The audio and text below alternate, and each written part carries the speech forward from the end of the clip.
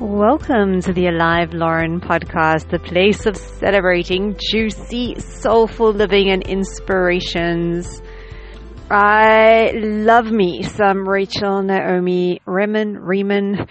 I just remember her speaking once about how when she was working with some patients and also medical students and doctors, and really to focus on reflecting on it on a day.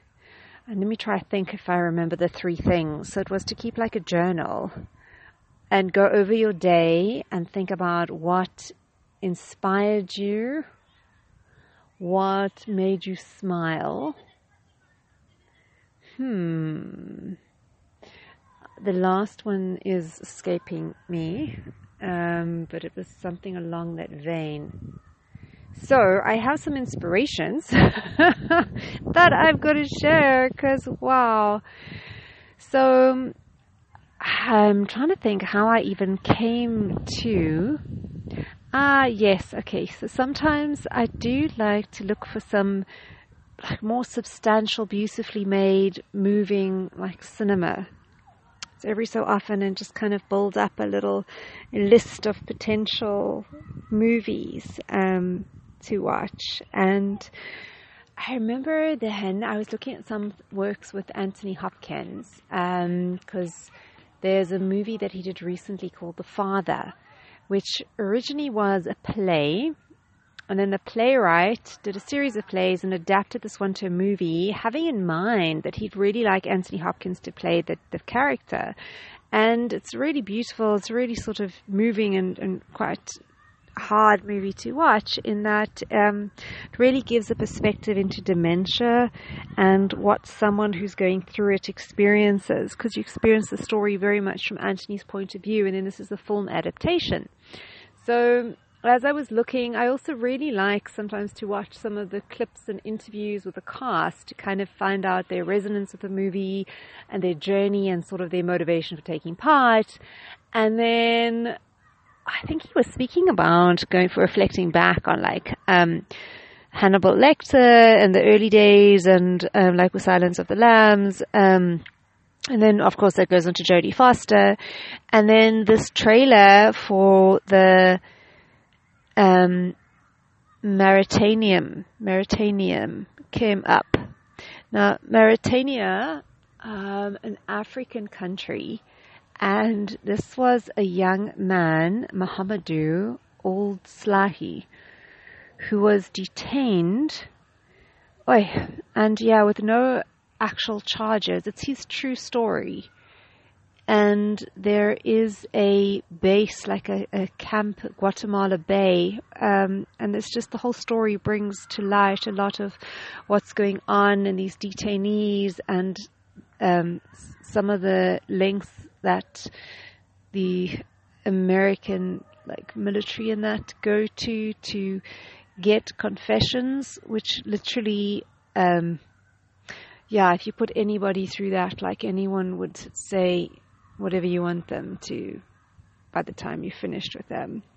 But what was actually just so remarkable is the movie, because it tells his story. He was detained for, I think it was like 14 years, from 2002, I think, to around 2014 or 2016.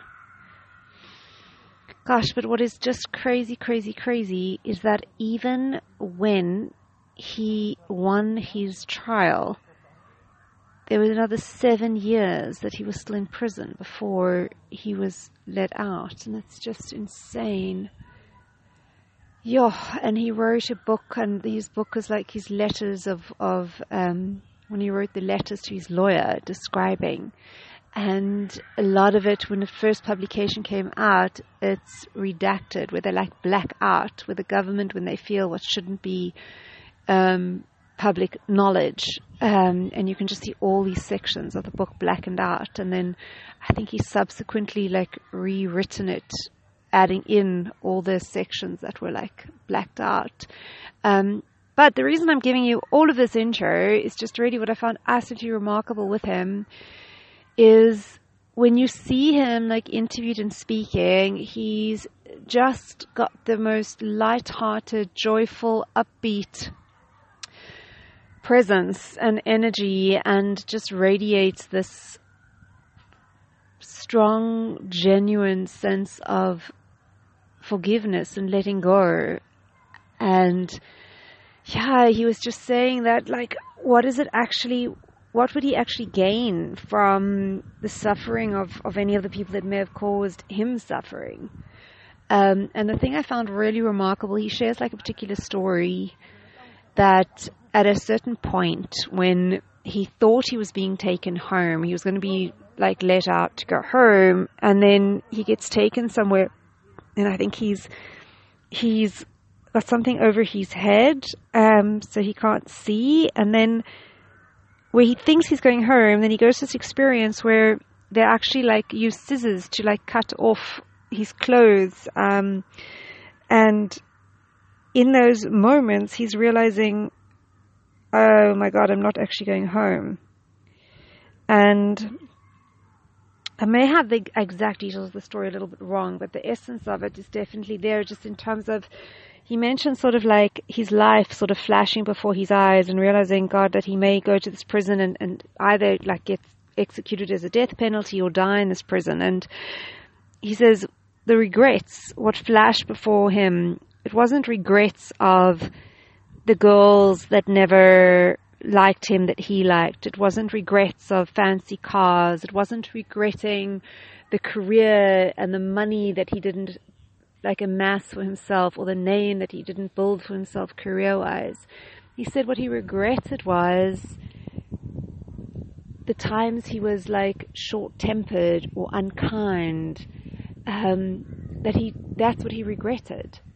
Times when he may have said a harsh remark to his mom, or been critical of his like ex-girlfriend's cooking, or just had a mean remark, and that's what he regretted. He wished he'd been kinder. And in that moment, he like took upon himself like this vow of kindness, that if he said to God, like, if I ever get my life back and I ever am out, like, he just wants to live from that place of extending kindness to everybody, and just living with that energy. And yeah, it was just kind of remarkable that that's when it really came down to the line. That was the regret. Wow. Sure.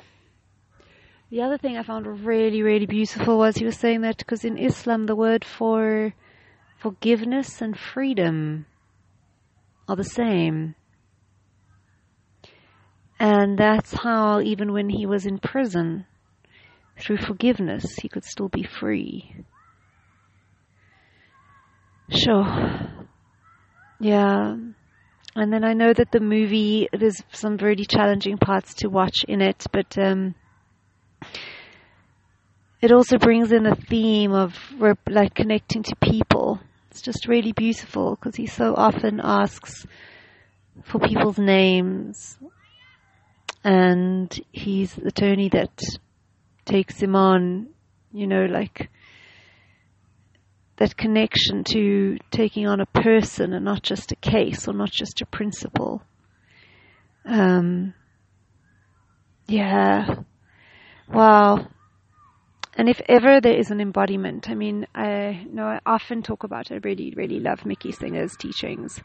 They hit a spot at the moment so precisely. And Mickey talks about no matter how devastating or bad something is, when it's happened, it's happened. If we relive the trauma and we relive it over and over again, that's a personal individual choice.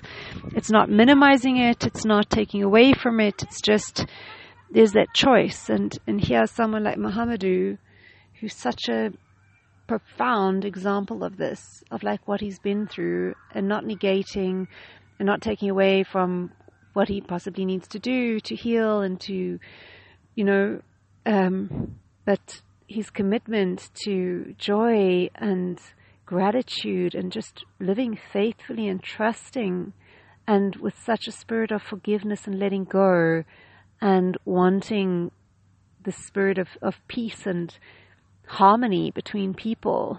That's regardless of your political standing, your religion, your... So on that gloriously delicious note, sure, I found his story and him profoundly inspiring, moving, uplifting. The Mauritanian, if you want to see the movie, or if you just Google, he's also spoken at a couple of places. Definitely found it exceptionally moving. So wishing you happy adventuring until we meet again. Mwah.